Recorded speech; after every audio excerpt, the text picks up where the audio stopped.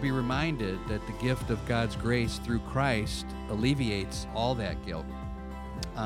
So the two errors that Bridges immediately talks about are exactly what you pointed out, Derek. Pride, where we think we can earn God's grace, or guilt, where we think we've already forfeited it.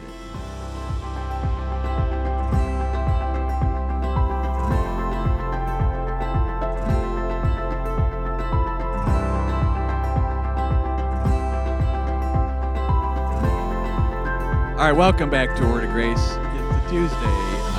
First time we've been able to say that on the podcast because we've switched our schedule now to go from Monday, Wednesday, Friday to Tuesday, Friday. Hope you're okay with that, Derek. Yes, I am. Okay. We're a little bit. We were chuckling about something before the episode began, and we're trying to be a little more serious now. Yes. So take a deep breath. Inhale deeply the clean air here at the church, and we'll move on with our study. We want to welcome you. We had a week break, and we're now glad that we've seen on the analytics of the podcast that people have been going back and catching up, and we thought maybe it was a little too much because we originally started this for the pandemic when we weren't meeting to give people encouragement. And now that those things are kind of being lifted, we feel like we can go to a Tuesday, Friday schedule, which we're doing. And we're starting on a book by Jerry Bridges, who sadly is now dead, but has written lots of books that have been helpful to the church. In fact, I know you've studied several of them in our Sunday school class. And have you ever read this one before, The Discipline of Grace? No, I've never read this one. But we're looking forward to starting that here with you, and trust it'll be an encouragement. The book is really about sanctification. Let's just pretend, Derek, that we're talking to people who have no idea anything regarding the Christian life. Maybe it'll sound dumbed down to people who are experienced and mature in their faith, but in its simplest form, what is sanctification? Sanctification is spiritual holiness and purity in the individual Christian's life. Okay, so we're talking about something that is a process, absolutely, rather than the conversion of individuals is not a process. That is a specific point in time when one comes to Christ. So, what you would say is that the sanctification process then is ongoing. Absolutely. Okay. So, in this ongoing sanctification process, just to start the discussion, what's required? What's required in this ongoing sanctification process for believers? A believer, you make the statement believer, that person has to be born again. And, of course, the initial aspect of that is justification. And then there's the sanctification process. Actually, sanctification is two-sided because there's the positional side to where when we accept Christ as Lord and Savior, we are sanctified. We have to be in order for the Holy Spirit to dwell within us, and that's a permanent situation. But then you also have the practical aspect of sanctification, which we live out daily. Have you heard the definition of sanctification is as simple as to be set apart? Yes, so absolutely. What you're saying in the positional sanctification, we are set apart for good, but we're talking more about the being more set apart from our sin on and a daily onto basis, Christ regularly. Right. Right. So, kind of a trick question, and leads us into the first couple chapters of Bridges' book. Is it our work or the Spirit's work that creates Christ-likeness in the sanctification process? Well, it's a concurrence of both. The Holy Spirit is actually living through us, but we do have an active part in that. We are active participants. We do have to live in a state of obedience to the Lord. So we do have something to do with our sanctification. Okay, so here's where we want to get into what Bridges says about a performance mindset, where we tend to think what we do earns God's blessing or forfeits God's blessing based on whether we are succeeding spiritually or failing spiritually. He refers to this as kind of thinking of performance-driven blessings, where God blesses us when we do good and withholds blessing from us when we don't. I guess I was having trouble asking the question, how do you respond to that sort of thinking? Is it right or wrong? Well, what I would say is if you look back at your salvation, the first question you would ask is, what did you do to merit God's grace? You did absolutely nothing to merit God's grace. It's his unmerited favor. So why now is it that once you are saved, do you feel that you have to keep up a certain standard in order for God to bless you? God blesses you in spite of who you are and in spite of what you do.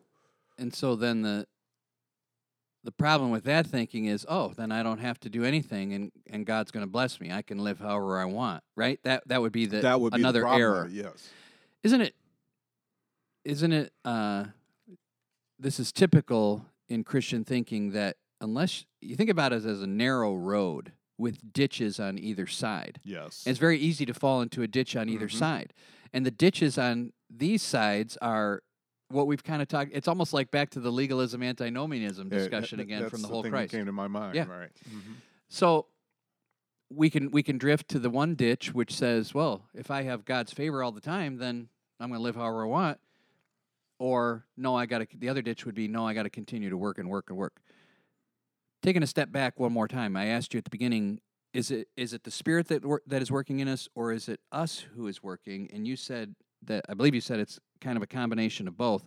What is the correlation? Are these really opposed? Does God work? Does we work? Is it the Spirit? Is it our effort? Do they go hand in hand? What do you say about that? I believe they go hand in hand because both truths are taught in the Scripture. It may on the surface appear to be contradictory when in reality it's complementary. You have the Holy Spirit who has to produce spiritual works within us. We cannot conjure those things up on our own.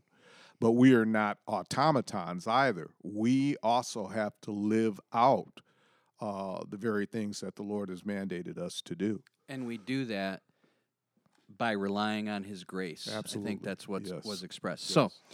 So,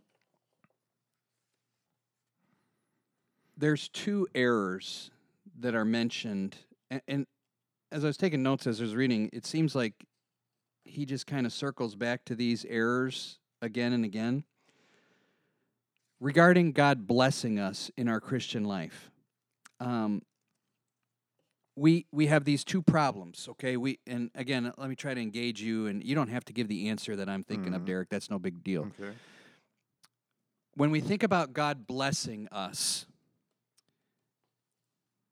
what problem will, again, I'm having a real hard time articulating my thoughts. There must be something in the air here at church that's just affecting my brain, the quality here. I'm struggling with it. And I'm having a real hard time articulating. So let me back up and say, okay, what happens to believers who don't truly recognize their depravity? What errors does it lead to? Let's say there are believers in our midst who don't truly recognize their ultimate wickedness and the deep stain of sin on their life. What problems will that lead them to? One major problem is that I think self-righteousness might come in there because now they're thinking that they are achieving certain things and it is upon their own merit that God is blessing them. Yes, that's totally what I was after. Now, what about the other people who just can't grasp Jesus' gift of grace, just can't fully, and again, they're believers, but they aren't truly understanding all that Jesus' grace and His gift brings? What error could that lead them to? It would lead them to thinking that obviously that they're not worthy of God's grace. Yeah. And again, I think that they could also they would also have the tendency to want to try to live up to some standard so God will think that they're worthy. Okay, so even though our minds are walking down all these different trails, I don't know if we said it because we stopped recording a couple times just because we were in one of those moods, but we're reading books with Max. You're teaching Sunday school. We're doing a kind of a preaching course where we're trying to learn how to be better teachers and preachers. And so I mean, sometimes this is the case with me. You're getting all these books and studies Yes. discombobulated in your head. Mhm. But the two questions I asked you, we are right aligned on this, and these are the two issues he comes up with. You mentioned the first. When we don't recognize our true depravity, we become self-righteous. Mhm. We become prideful. Right. And the word I came up with, I always like to use the same letters. We tend to start thinking, well, we deserve Right. God's Mhm. gifts. Mhm. But then the person who, and again, we're talking about believers. You made that Right. point very clear about Mhm. sanctification. We're talking about believers. Then there are people who don't really truly understand what Jesus' grace gifts do and all that he has done for us, and they become guilty. And Mhm. so instead of deserving God's blessing, the word they despair that Mhm. they are unworthy. And I think you use that exact Right. term. Mhm. And you mentioned that they try to work harder. I almost think that guilt buries Okay. people. Mhm. It's one of those two responses. Mhm. Either I'm going to try to Mhm. overcome that guilt by doing better, Right. and then they realize they can't do better, and they just become Mhm. more and more guilty. But I think eventually that buries people. Mhm. They need to be reminded that the gift of God's grace through Christ alleviates all that guilt. So the two errors that Bridges immediately talks about are exactly what you pointed out, Derek. Pride, where we think we can earn God's grace, Mhm. or guilt, where we think we've already forfeited it and there's no way we Right. can ever receive it. What then motivates a believer to strive after sanctification? What is the best motivation for us striving? The motivation to me would be Christ himself and what he accomplished on the cross. Yeah. That should be the motivation. Yeah. It is, I didn't write the scripture down, but is it 2 Corinthians 5? For the love of Christ constrains us, that since Christ died for all, we should henceforth live not for ourselves, but unto Christ. Mhm. I've made mention of this before. I maybe said it on the podcast, but Judah's listening in today. I'm sure he has words of wisdom that he'd like to share. But we talk about like what motivates our children's obedience, and there's levels of motivation. Okay, Mhm. they begin to obey us maybe out of reward, Right. or they'll think if I'm good I'll get something, or you're not getting anything for obey. You've passed that motivation, and there's other motivations: duty, fear. I don't want to get Sure. punished, but ultimately love is the greatest motivation, and that's Mhm. what you just Mhm. mentioned: the Mhm. work of Christ, the joy of knowing our sins are forgiven. It is not. Duty or guilt are not good motivators. They tend to maybe stimulate and motivate for a while, Mhm. but the love of Christ is a continual motivator. Yeah, Bridges says two things here. He says, we must go back to the cross and see Jesus there bearing our sins in his own body. And then he says, we must, by faith, appropriate for ourselves the blood of Christ that will cleanse our guilty conscience. Yeah. So the reality is we're running back to the cross, looking at the love that Christ exhibited for us when we're when we're in either of those states. So let's see if your mind can still track with mine.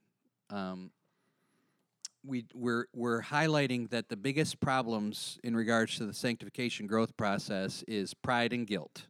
Pride and Right. guilt. Mm-hmm. Feeling I've earned God's favor or I don't deserve it. So, what is the solution to both of those errors? What is the solution to our pride? What action does a person need to take? And what is the solution to our guilt? Okay, I would say that we need to retreat to the gospel. Mm-hmm. We need to go back and see what the gospel says about Jesus Christ and what Jesus has accomplished for us, and acknowledge the fact that everything is because of Christ. If we recognize what Christ has done on the cross, we should have no pride. Yeah. And if we've recognized what Christ had to experience on the cross to provide us with where we would not have to be guilty, what does Romans 8:1 say?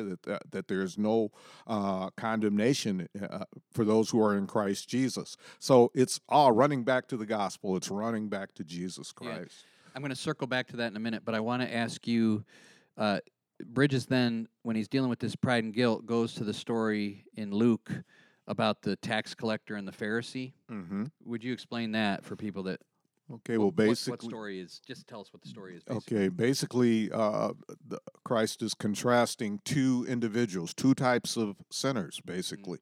The Pharisee, who is an externalist or religionist who thinks he has it all together, and then you have the publican who is hated by all, yet he is recognizing his sinful state. The Pharisee is looking around with himself being the standard and saying, I'm not like any of these other people. Mm-hmm.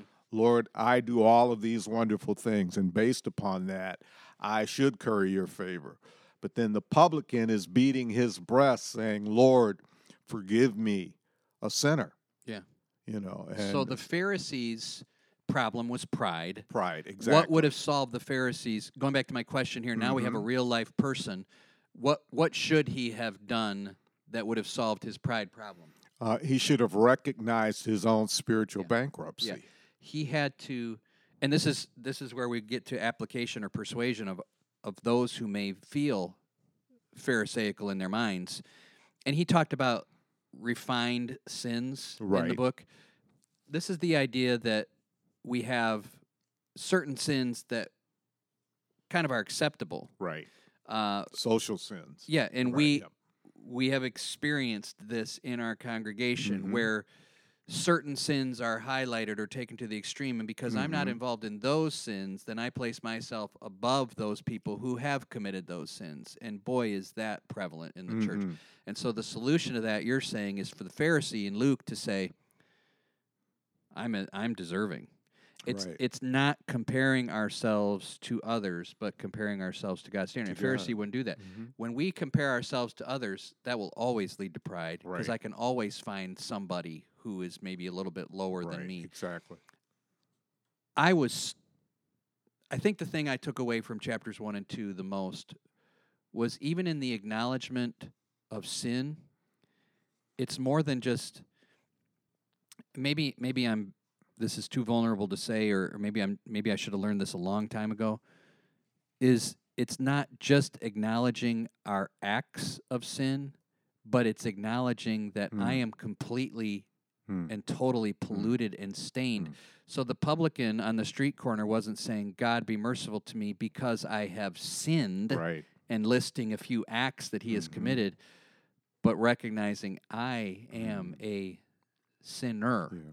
Did that Right. resonate Yeah, with you at all? exactly. And so much so that even on our good days, so to speak, or those days when we believe that we're living righteously and doing what God wants us to do, even that is tainted by who we are, because in the depths of our souls, we are totally depraved.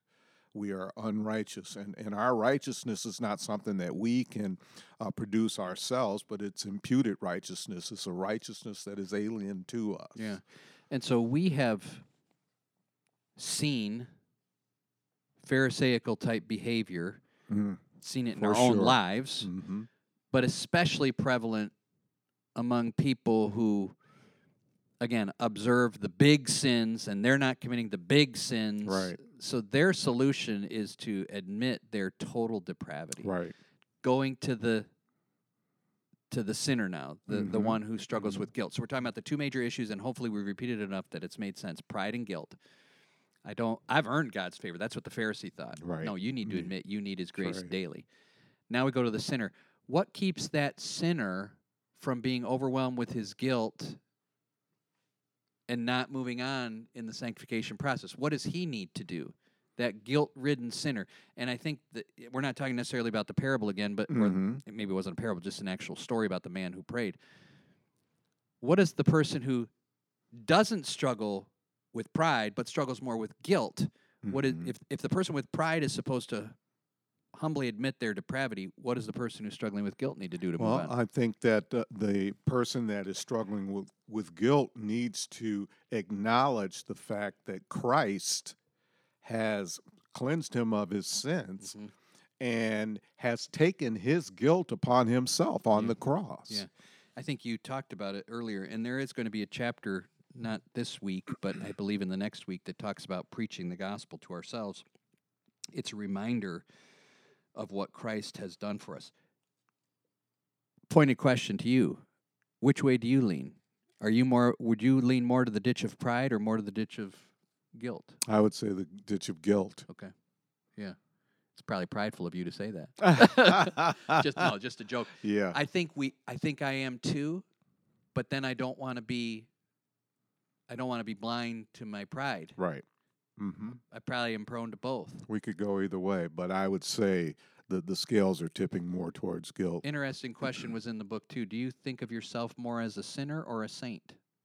And how should people think about themselves? Isn't that a good question? Yeah, it is. This guy is good. I mean, yeah.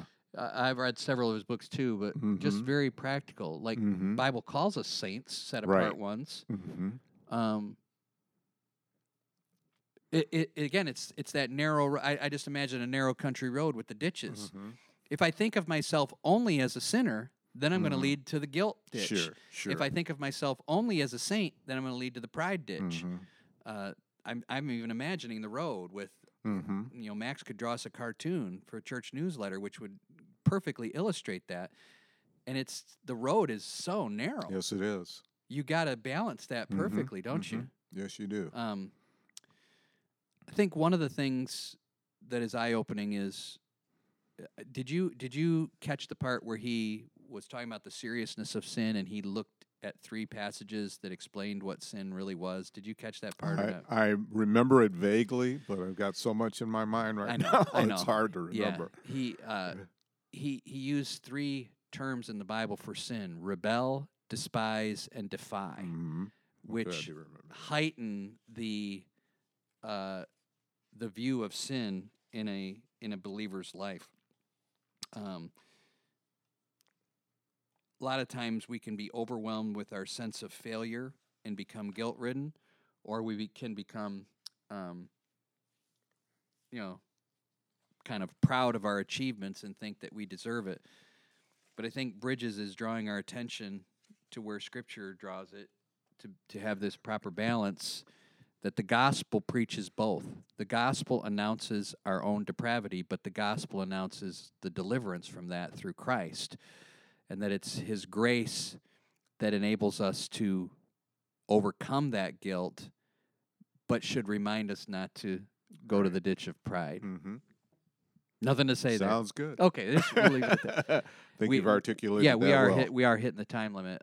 We like to keep these at 20 to 22 minutes. So next time we're going to do another review of the gospel, and I'm going to explain why on Friday's episode. But I think this is a good start for us. It's a topic that we can make a lot of very clear applications. But again, it is close to, at least the starting of it here, is close to what we discussed on the whole Christ. And it just is a reminder that these issues are to the core of what our Christian walk is. And it's good to be reminded. Well, I hope you had a good Tuesday. Strange for us to say that, but we'll look forward to talking to you again on Friday. And hopefully this new 2-day-a-week schedule will we'll be able to keep it a little better and be an encouragement to you. If we can be a help to you in any way, you can reach out to us in an email, gracebaptistromeo@gmail.com. You can call or text us at 586-752-4280. I know Derek would be happy to answer any of your very tough theological questions. He has all kinds of time on his hand to do that. And we'd love to pray or be an encouragement to you anyway, so reach out if you can. Other than that, we hope you have a great day, and Lord willing, we'll talk to you again